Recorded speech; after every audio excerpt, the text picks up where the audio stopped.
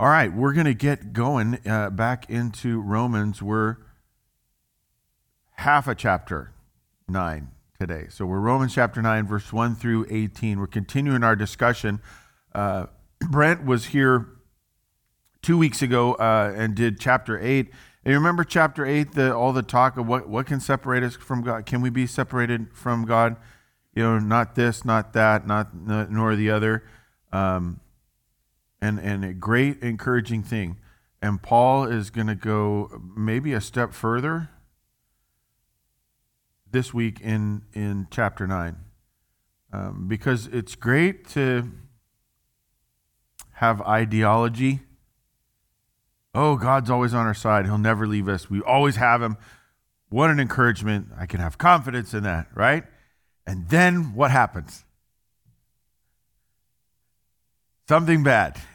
You get punched in the gut. You know, somebody stands you up. Bill comes in the mail, and all of a sudden, wait. Now what?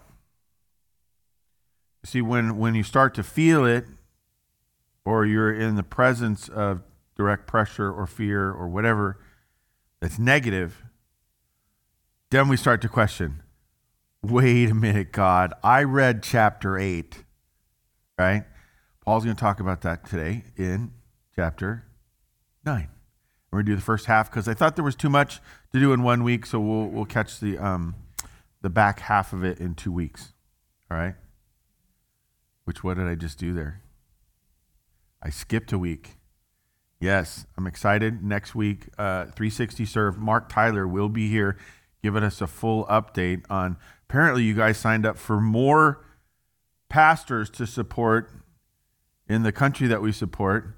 And then some of you, you're so Rock Bible. We're supposed to be supporting one country, and you're like, I'm going to go support this other country too. So apparently a bunch of us have gone off and started supporting pastors in other countries just by signing up through 360 Serve, and we didn't even know as a church. And Mark said, you got to hear all this stuff, and we have an amazing opportunity coming up. He's going to talk about it next week. So that's next week. But let's get started with this week. Let's pray, and we'll get in. Lord, thanks for this morning. Thanks for being here. There's many places we can be, and lately I've been a few places. I thank you for the reminder of what is it like to be here with your family, with your church, with you. The rhythm of that, the importance of it, the grounding. May that be our time this morning for more than just me. So, Father, I pray you bless our reading of your word and what we're about to hear, as Paul wrote. And help us in the questions we have sometimes, even in questioning you, questioning our environment. So, Lord, bless this time, bless your word, and we pray this in your Son, Jesus' name. Amen? Amen. So remember, Paul's saying, hey, nothing could separate us, not this, not that, nor the other, right? And then he's going to say, and there's one other thing that he didn't really cover in that. Right? Watch what he does here. He says, I'm speaking the truth in Christ. Paul says it's true. Nothing can separate us. Remember, when he wrote the letter, there were no chapter breaks. Right? So we're just continuing the thought. I'm not lying. My conscience bears witness in the Holy Spirit that I have great sorrow and unceasing anguish in my heart. For I could wish that I myself were accursed and cut off from Christ for the sake of my brothers, my kinsmen according to the flesh. He's talking about the Israelites. How do we know? The next verse, 4. They are Israelites. There you go. All right. And they belong to the adoption. He's about to explain all the things that God did through the Israelites. You see, one of the things that is left out in the list of chapter 8, neither life nor death nor angels nor principalities nor things present nor things to come, all those things, what about genealogy? I hear race is a little bit of a topic these days. And Paul's about to address this thing of, well, what if you're not from Israel? What goes on then? Right? And he's making this weird argument. We're not going to get into this idea, well, if he wasn't Israelite, then he'd be cut off from his brothers, but he could do it for the glory of Christ or something like that. But watch what he says. He says, look, however we look at the Israelites, remember this. To them belong the adoption. God adopted them first, the glory that he revealed to them, the covenants of the times where he came and said, Abraham, Isaac, Jacob, David, any of the other ones. This is how it's going to be. The giving of the law, Moses, write this down because you guys need some instructions. All of these things came through the Israelites. The worship. Hey, when we approach God, we're going to get excited about it, even in how we approach walking up the hill to the place of worship. What we sing on the way, how we dress, how we act. Because worship is important. Where did we learn that as humans? It was played out through the Israelites and the promises, where God says, this is how it will be, and this is who I am, and this is what I will do for you. These are great. To them belong the patriarchs, all these people we read about that made a lot of mistakes, by the way. And did they do okay still? Absolutely. And from there, what's that last word? Second line? Please tell me you're not that afraid. Come on, say this word with me, right? To them belong the patriarchs, and from their race, according to the flesh. Did he just eliminate a bunch of stuff? This is just according to the flesh. We're going to eliminate all the other things it could be about because it's not about that. But just according to the flesh is the Christ, who is God over all, blessed forever. Amen. What just happened there, Scott? Paul is acknowledging that Israel, they got to be first on some stuff. You're waiting in line. What's the best place in line? Next, right? When you're next, you're first in line because that means you're next. There's no more waiting, right? Insert any experience at an organization dedicated to cars that have engines in them. And you have to go to that place. I don't want to say it or the acronym. But when you have to wait, that's no good. But someone has to go first. And Paul wants to make the distinction. Israel got to go first in a lot of things. Does that make them better? He's going to say no, dramatically in just a second. But it's okay for us to acknowledge that God decided, I want you to know me. I'm going to show up. And if he's going to show up and be known, he has to talk to us. And where does he start that? With someone. How about Abram? Let's just start there. God said, okay, here's where we're going to start. What's the significance of that? It's not, the significance has nothing to do with Abram. This one's going to hurt a little bit. God's significance in your life has nothing to do with you. God decided to do something. He did it. He involved you. He blessed you, made you promises, all these different things. But God shows up on the scene and says, I'm going to start with these people and these guys and this lady, and we're going to do what we do. And over time, people are going to start to see. That's wonderful. And he says, eventually, Christ comes on the scene. Now, how do we do that? He decided to use a lady. When you do that, you're kind of stuck with who is that lady? Where's she from? Who were her parents? Those kind of things. And again, is the significance the lady? It's not. The significance is that God shows up on the scene and decides to do things, and how will we take it? How will we approach it?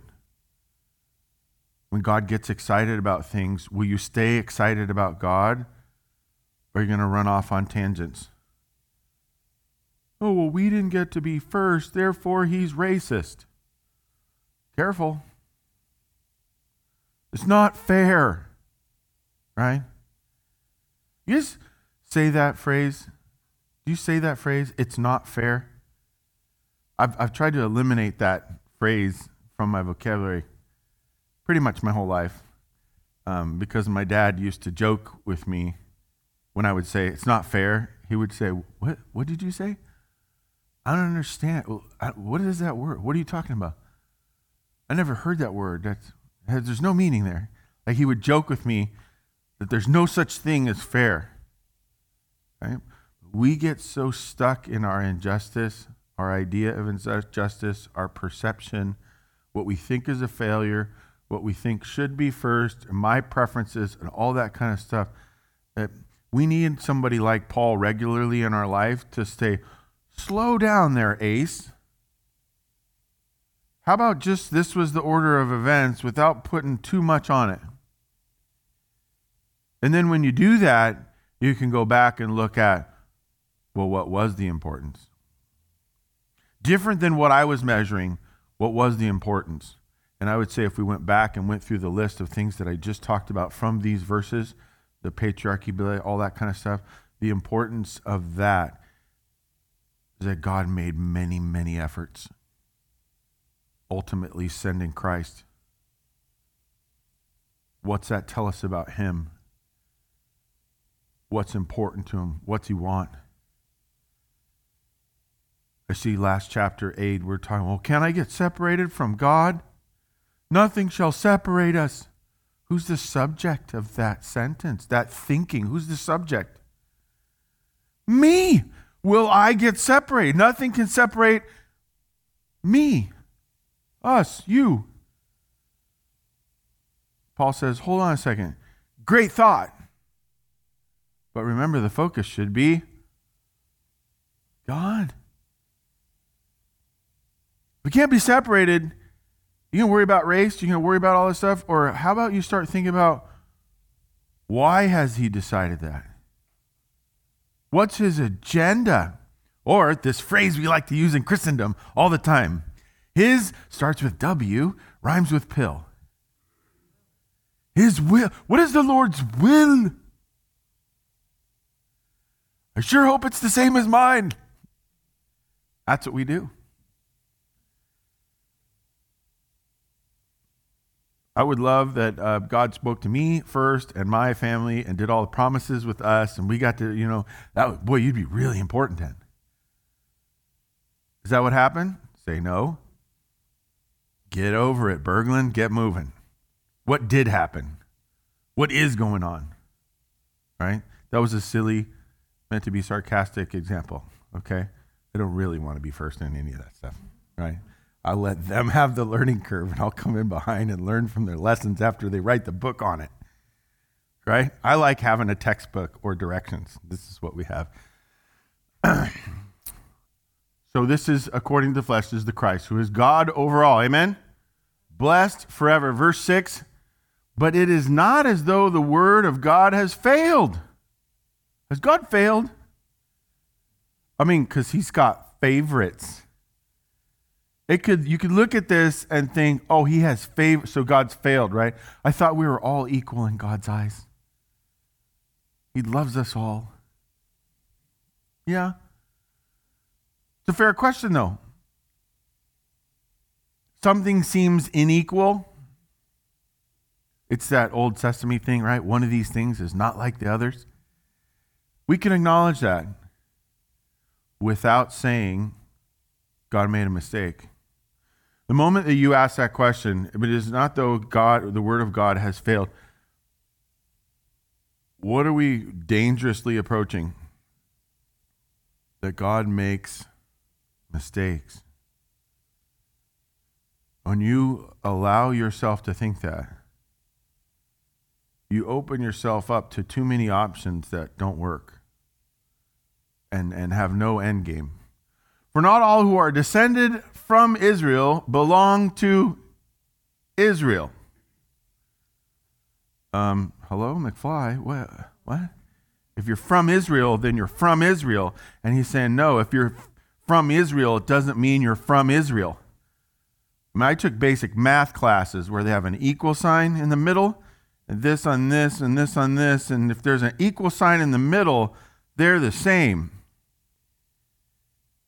Right? 6 of one and half a dozen of the other, right? We've got phrases about this. What's he getting at? Not all, verse 7, not all are children of Abraham because they are his offspring. One of the glories of Israel, Judaism, is they believe they were all sons of Abraham. Paul's going to have a little fun with them. He has a great sense of humor. He's a little bit snarky. Sometimes he can be mean. Watch this. So just because your family tracks itself back to Abraham like offspring doesn't mean you are. And here comes a quote from Old Testament. Through Abraham, oh, it doesn't say Abraham right there. Through Isaac shall your offspring be named. You're not sons of Abraham, you're sons of Isaac. Right? So I got a little problem there with where God says this. It's through Isaac, not Abraham. But who was the first covenant with? Abraham. So now that's confusing. This means that it is not the children of the flesh who are the children of God, but the children of the promise are counted as offspring. I want you to see there's two things going on here. I love it when the Bible has two things going on because then I can say, which one is it? A or B? And then you have to say, both things are going on. So I love it when two things are going on here. First, it's not just about Abraham. Your offspring will come through Isaac. That's one. But he also says it's not through your offspring that we count stuff. That little phrase, through Isaac your offspring shall be named. What was on the end of the very end, on each end of that sentence? They're called little marks for those of us who are uneducated. Some people call them quotation marks, which means we're quoting someone. Who are we quoting? We're at church, and I asked a question, and Mark Heitzman's not here. We're quoting God, right? Paul is quoting God here. He says, it's not about whether you came from Abraham, because it says through Isaac. But also when he does that, he's quoting God. So where do the offspring come from? They come from the promise of God. If you're going to have offspring, I'm going to do it. I'll choose to do it through Isaac, not Abraham. Don't get confused. Who's really in charge? Who gets credit? Who makes the rules? There's two things going on here. Yeah, it's Isaac, but it's really God because God's the one that makes promises. He's the only one that can keep them. If you believe in the sovereignty of God, watch this. This is a little tangent. No one can keep a secret but God. No one can keep a promise but God. All the good stuff, only God can do. Now, he might use you like Isaac, but who ultimately gets the credit when you keep a promise and show up when you said you'd show up and bring some money to pay for what you said you'd pay for and then help them pack it up and take it home? Who gets credit for that? Yes, God. Because you wouldn't even have another breath if it wasn't for him. And if he didn't plan it, because he's sovereign, whoops. Ultimately, what we're kind of doing, chapter 8 and the beginning of chapter 9 here, nothing can separate us from the love of God. Why? Because God says. It's like in my house as a kid, growing up with my dad, right? It's not fair. That doesn't exist. You can't say that anymore. There's no such thing, right? And then there were other times where my dad would say, hey, Scotty, come here. You need to go do this. And I'd say, why? Because I'm the dad. That was like a phrase at our house, because I'm the dad. Guess what my kids grew up hearing all the time? Because I'm the dad, right? Hey, well, this is why we're doing it. I'm in charge, period. Nothing can separate you from the love that is Christ Jesus, because he has gone above and beyond in so many different ways. He started with the Israelites. He worked it through Isaac and all these different things. King David, ultimately to Jesus Christ. Why? Because he wants you. Does Jesus love you?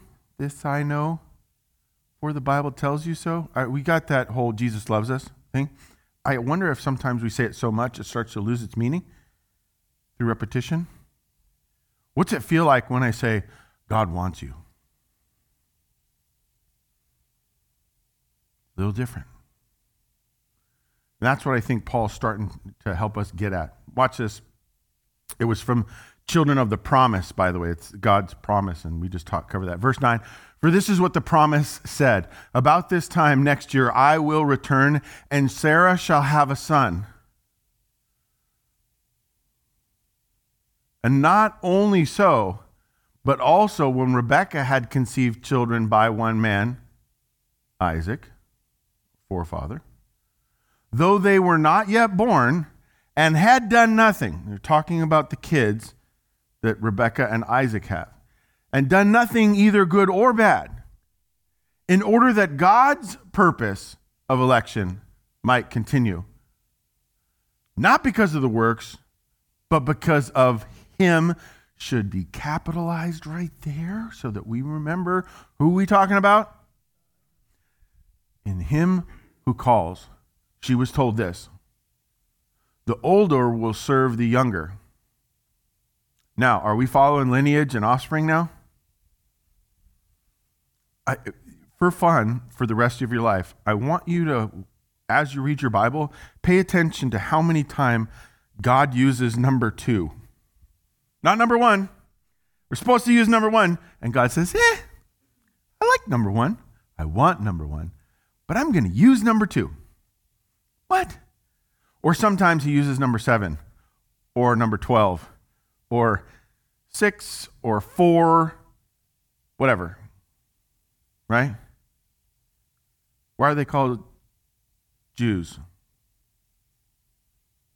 Because God chose number 4. Right? That's a different story. It's back in Genesis. You'll understand it when you read it. But he didn't pick number 1. It wasn't picking Simeon and Levi. They got in trouble because they were violent. So we're going with Judah. God likes to do different things out of order as we perceive order, in order to show us what? Order as he perceives order. We're going to get into that a little bit more. As it is written, verse 13, Jacob I loved, but Esau I hated. Not literally hated, but I chose Jacob and I did not choose Esau. Remember, Hebrew language has range of meaning, so hate there means different than what we would say on the street here. Verse 14, well, what do we say then? Is there injustice on God's part? Is there injustice on God's part? Let's just throw all this stuff out. Let's just talk about that question. Do you think there's injustice on God's part? Just you and me, Scott and you talking here. Do you think there's injustice?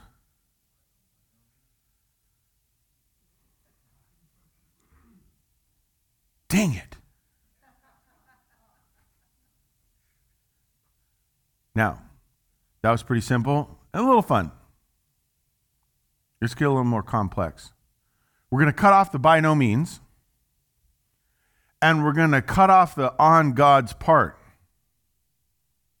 And I'm going to ask you the same question that I just asked you, and you went on with it because you continued with the on God's part and you jumped to the by no means.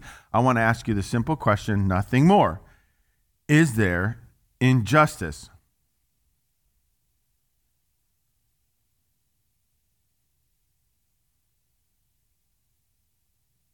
I love it. When you stump the band, isn't it fun when you stump the band? There are many times, many scenarios. People call me to ask me to sit with them and talk about things that they feel are an injustice or a failure or they're afraid of or it's uncomfortable, it's painful, it's negative, it's wrong, it's evil. Do those things exist? Two of you. Okay. Do bad things happen? In this life, will you have trouble? That's a verse. Okay, now we're tracking with me, right? There's stuff where we're going to have trouble. But is it an injustice? Is it a failure? It gets very confusing and very complicated.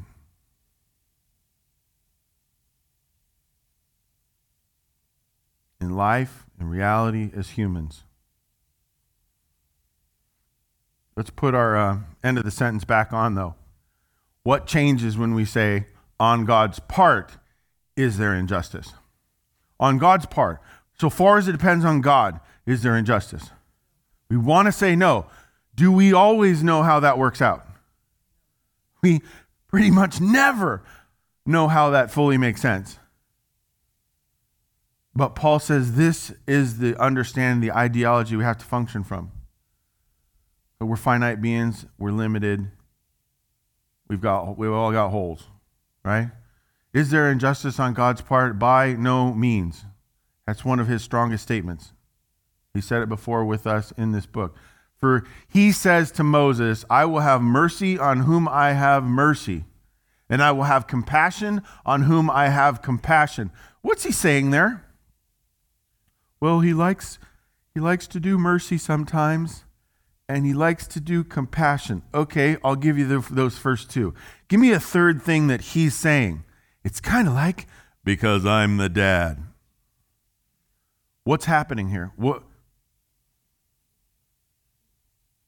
It's his will. It's his choice. God is saying, I am in charge. Period. I decide. That sounds a little harsh, Scott. Did you have to use that tone? Why'd I use the tone? Is there any question in this? Is there any negotiation in this? Is absolute? You can understand why deep-thinking theologians come up with the doctrine of sovereignty, where God is in control of all things at all times without exception. Because when he shows up on the scene and says to Moses, hey, look, when I show mercy, it's because I want to. And if I'm compassionate, it's because I decided. Not you. Not Pharaoh. And never anyone else. That's absolute control. So can anything separate you from the love that is Christ Jesus? Can your race separate you from the love that is in Christ Jesus? Absolutely not. And we've just proved it. Very convoluted and complex, but Paul's made it really clear. You will never be separated from God's love because God decided. Now, can you still get in trouble? Yes, and some of us are really good at it, right? So then, it depends not on human will or exertion. Doesn't matter how dedicated you are or how strong you are, how talented you are, but on God, who has, what's that word? Mercy. Because if you have an all-power, all-inclusive God, you want him to be merciful too. For the scripture says, verse 17, to Pharaoh, for this purpose I have raised you up, that I might show your power or my power? Whose power is he talking about there? God's power. In you, that my name might be proclaimed once in a while. A little bit. Just on Sundays. Or only when Scott says. No. He says, I raised you up. I put you exactly where you are. Is that a weird idea? That God put you exactly where you are. How many hairs are on your head right now? God did way down to that level of detail. And I want to say it's not fair. Right?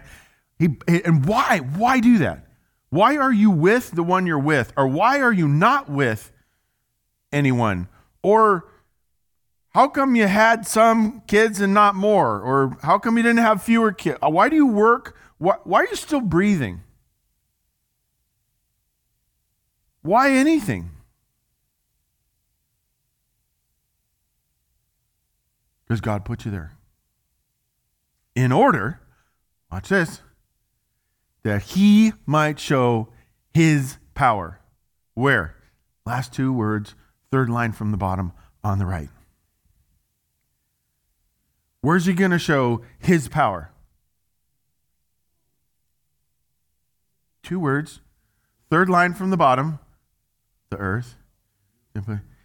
In you. Folks, I say this regularly, and it gets me very excited to say it again. In the Bible, some of the most powerful things are the smallest of words. We have this interaction with this almighty, all-knowing, ever-present God who has made multiple attempts in numerous scenarios over thousands of years to get our attention. He's merciful, loving, and he says he wants to do it with you. And that's exactly why he put you where he put you. I'm feeling pretty good today. Are you feeling good about who you are and how you're made and what you're up to lately? Because apparently he wants to show his power in you. What? That, which means in order, or so that, sometimes we would say, or because he wants his name to be proclaimed. Who does he want to get credit? Himself. You ever heard this phrase? And I thought it was just like this filler phrase that you throw into prayers or you throw into songs, because that's what we do as Christians. Like we say phrases all the time. You know, oh, to the glory of God. Right? Oh, I'm so glad that happened. To the glory of God. Hey, let's sing a song. To the glory of God. You know, the glory of God. What's the glory of God? That's God drawing attention to himself, which is really ironic, because if you think about it, it's very selfish on his part. And then it feels weird. Like, Scott, you just called it selfish. Now I feel awkward. Yes, except he's different than you. It's appropriate for him to draw attention to himself, because he is the solution and the answer and the question. He is all thing, absolute power, right? Merciful, loving, and he wants to do it in you. So what you're chasing over there, that's not going to work. Look over here. Look over here. Right? You know what I was about to do. I'm not going to do it. He'd say, don't spend time over there anymore. Look at me. Glory of God. Plug in. I'll juice you up with some power. Because I want the rest of them to know, look at me. I'm God. I'm all powerful. We can do some stuff. And I want to do it. What was the last two words of the small ones of the third line from the bottom on the right? In you. Shows up in another place in Scripture. Christ in you. The glory of the Father. Wow. So that we can proclaim him. Once in a while, in all. Look at that. Two small words, second line from the bottom. Some of the greatest meaning coming out of the smallest words. In all.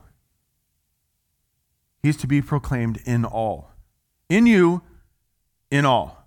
That's probably what we should have named the sermon. In you, in all. That's it. Man, and there's one more verse. Here we go. So then, after getting 17 verses of logic and progression and going through race and his will and injustice. We're going to get an answer here. So then, he has mercy on whoever he what? And he hardens whoever he wills.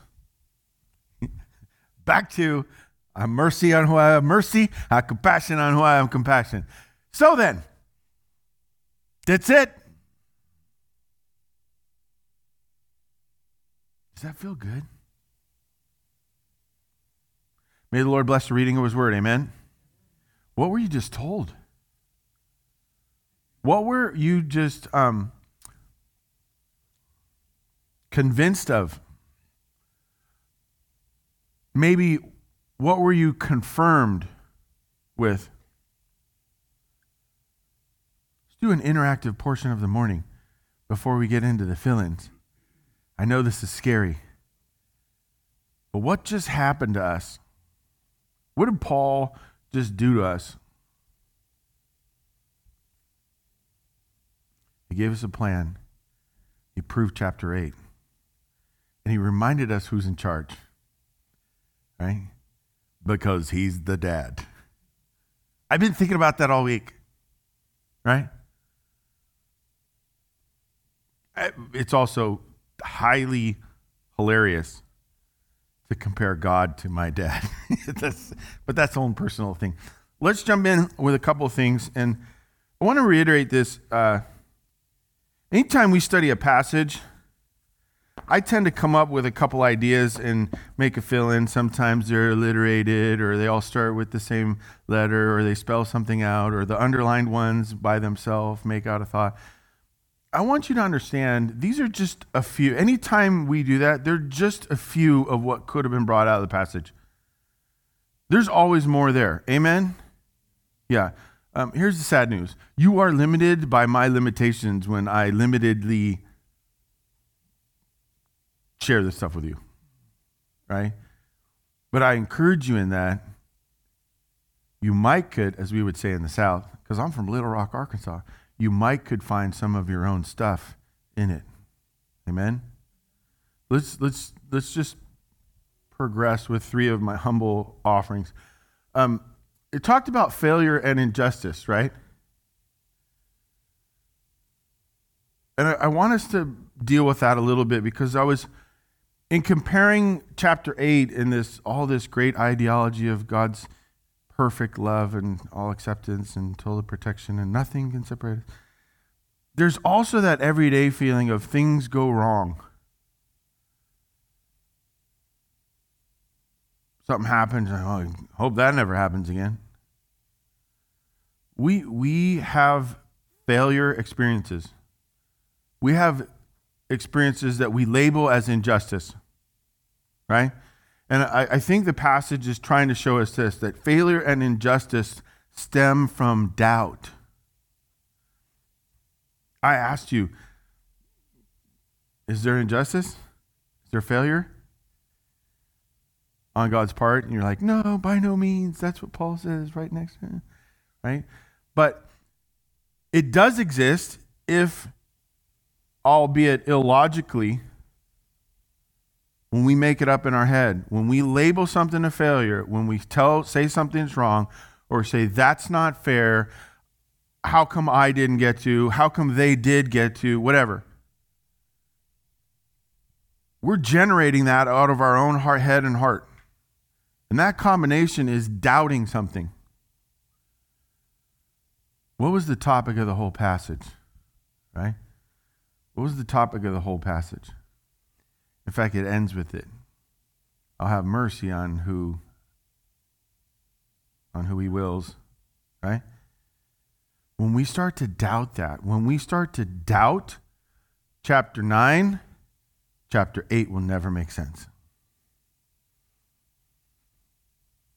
It stems from doubting his will. I want that to be thought of and spun on a little bit beyond just our 75, 80 minutes together today.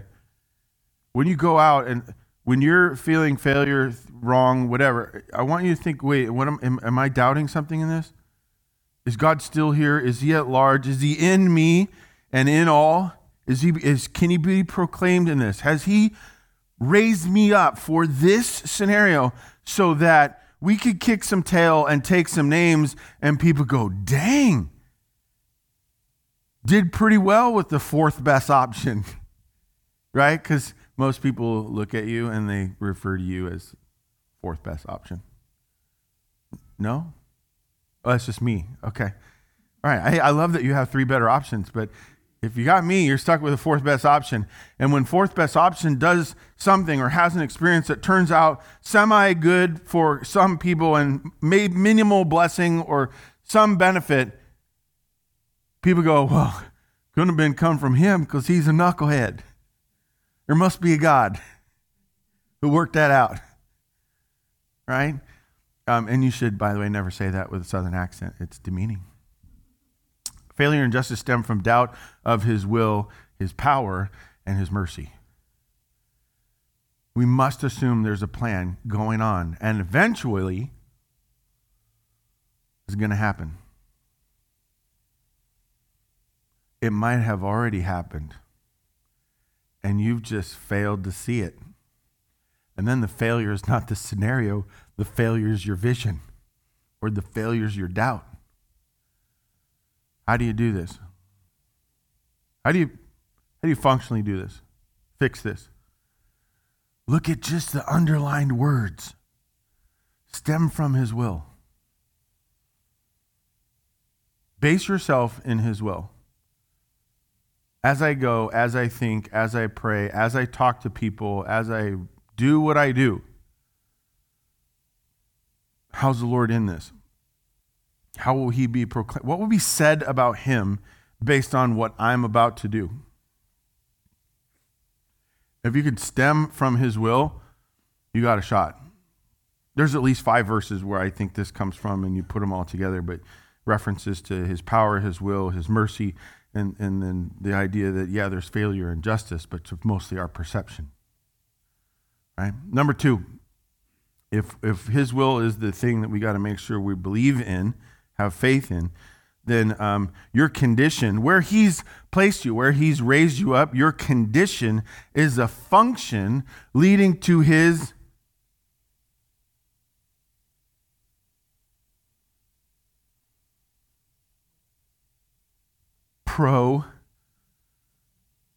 proclamation.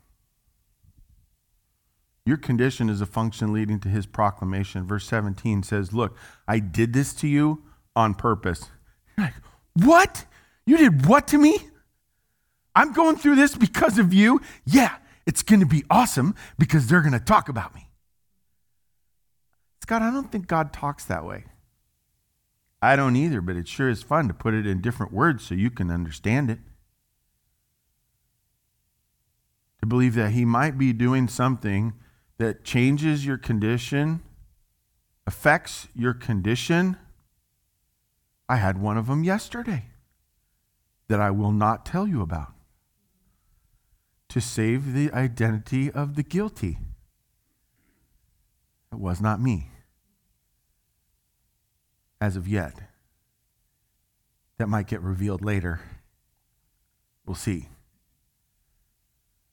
But sometimes stuff happens. There's a bumper sticker. I've seen it. And stuff happens because he wills it. And when I have faith that he, in his will, that there is a will, that it's powerful and merciful and it's in me, then I can work towards, could God do something in me like he did in Pharaoh? Pharaoh, man, he bucked the system the whole time. He fought it every single which way. And we got an amazing story out of it. And there's some times that you have to just go, I don't know what's going on here, but I'm going to try to laugh about it and move forward. And I know I'm not as good as I thought I was, but I'm not as bad off as I thought I was. We do dump runs from time to time here at the church. Usually it's Brent and I. Sometimes it's just me. Try not to make Brent deal with all the garbage, just some. On this particular day, I'm by myself. I have the trailer. It's packed. I'm backed into this section. There's a bunch of green waste type stuff, so they put me outside and bound back behind the building, and I've got everything open. I've got some gloves on and some shoes, and I'm ready to go. And I'm grabbing things and trying to pull these branches out of the trailer. When you open the trailer, the thing comes down and then it slants down. That's called a slant. That's going to be important in the story. When you stand on the slant and you pull stuff that's stuck from a flat surface really, really hard and it doesn't come out, what do? Next. The guys usually get this answer. The girls have it wrong. They say, well, you think about it and you move stuff that's out in the way and then you progressively work your way toward it. That's the wrong answer. When you're a dude, what do? Pull harder. See, all the guys got it right? God protect us from that gender, right? So I'm standing here, I'm pulling on this thing and it's not coming. I'm pulling harder and harder. And then I'm like down low, leaning. I got my feet going that direction and I'm just, and guess what happened? It came loose. I am capable. I beat the branch. I was feeling very good about myself as I went through the air. Feet slipped, hit the ground, banged my ankle, smacked my head on the roof, because there's a roof above that, apparently, where the doorway's lower than the rest of the thing. Was not calculating for that when you're like this and you're pulling and it gives, you come up and bang and ding and whew, all the way to the bottom. And you land in the bushes. Like 5 different parts of my body are hurt. I banged the ball on the outside of your ankle. I banged it so hard I couldn't feel my foot. And I thought, this is bad. There's no way for me to assess this scenario for lack of feeling. I'm laying there looking up at the sky, all messy, and I'm having trouble moving because everything hurts. And I look over, and there's the guy in the tractor. You know, they got the massive tractors that push stuff. Once you dump it, they pile it up, take care of it. The guy's just sitting there looking at me. And I looked at him and I said, to the glory of God. No, I didn't. I wish I would have. It would have been really funny. But it was kind of a moment for me. Like, Scott, what are you doing? You're trying to do stuff on your own. You should have had help. Then you try to muscle it. Are you thinking, do you need to be that guy? How grateful are you right now that you're still breathing? Because this could have ended even worse. And just trying to collect myself. I'm trying to get back into the truck. And Julie calls. Like, what? One more thing I got to do right now. I can't even. I didn't take the call. A bad husband. Got myself collected into the car. Then I call her back. Hey, hon. Just ate some humble pie. Right? Are you okay? Blah, blah. Yeah, I'm just remembering that I'm finite and human. You know, how we approach things, how we look at our condition, how we look at a bad scenario. It really speaks to your belief in Him. What's His will? Where's He going with it? And how are you projecting it? How do you carry yourself when it gets bad? Because Paul will tell you in another book, in another time and place, he'll say, yeah, this stuff you call failure and injustice, It's just light and momentary affliction.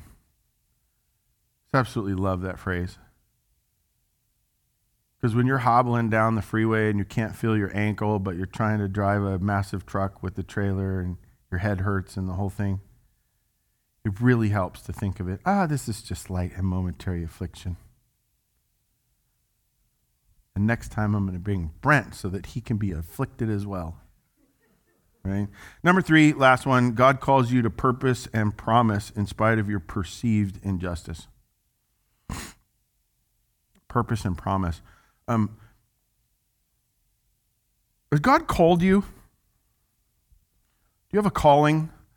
I thought that was like the stuff that you and Brent do because you're pastors, and Megan, she has a calling to student ministry, and the people that get on stage and sing, they have a calling, but that's for like religious leader types. Wrong answer.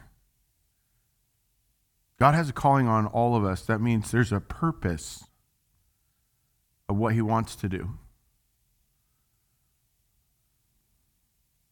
Let's change that phrase from what he wants to do to what he's going to do. He has a purpose behind what he is going to do, with or without you, right? You too wrote a song about it, with or without you, right? I can't live with or without you. Now, the meaning's wrong. But what purpose has he got for you? How are you pursuing his will, what he calls you to? You know, every one of us in this room is different. He's got different things for us to do. What's God have for you to do? Why? Why does he do that? And then what promises are in that for you? What's the promise?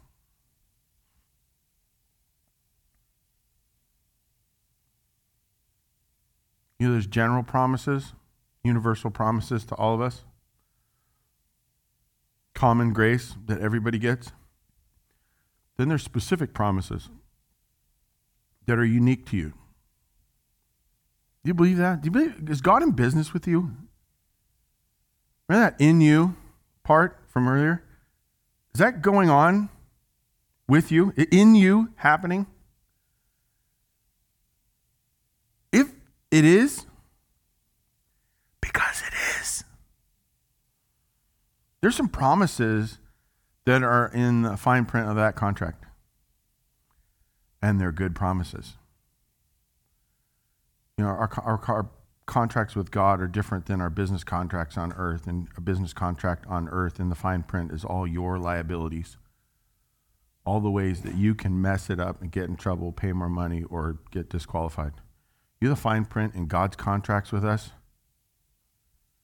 Promises. Well, how do I know what those are? Over time. Practice.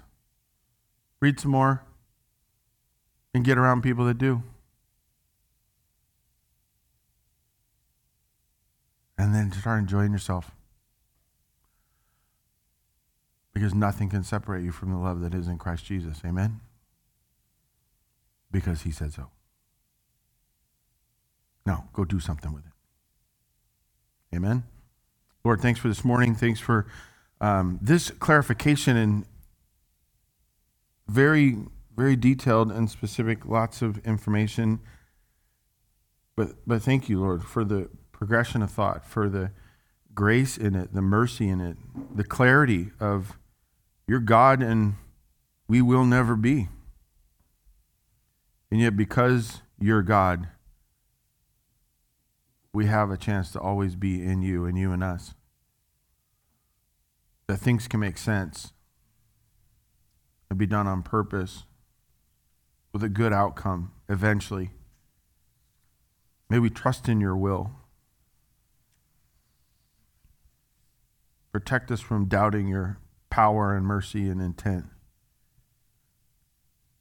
And then, Lord, show us our steps and our path where we're meant to be and go and do. And with who?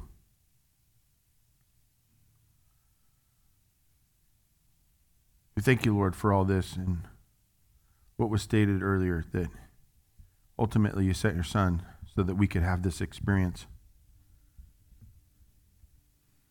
And more than that, that we could see that experience in others. May we always honor and respect those that have gone before us, have exemplified their relationship with you, your relationship with them, that might encourage us to have that same kind of a relationship. We thank you for this in Jesus' name. And if you're here or you're online and you're watching this and you've never made a decision to have him in you and in all, maybe you say that prayer today. God, I want you in me, in all, from this day forward to the point where it gets proclaimed. People see it. I say it. Let us help you with that decision. Let us know. Amen.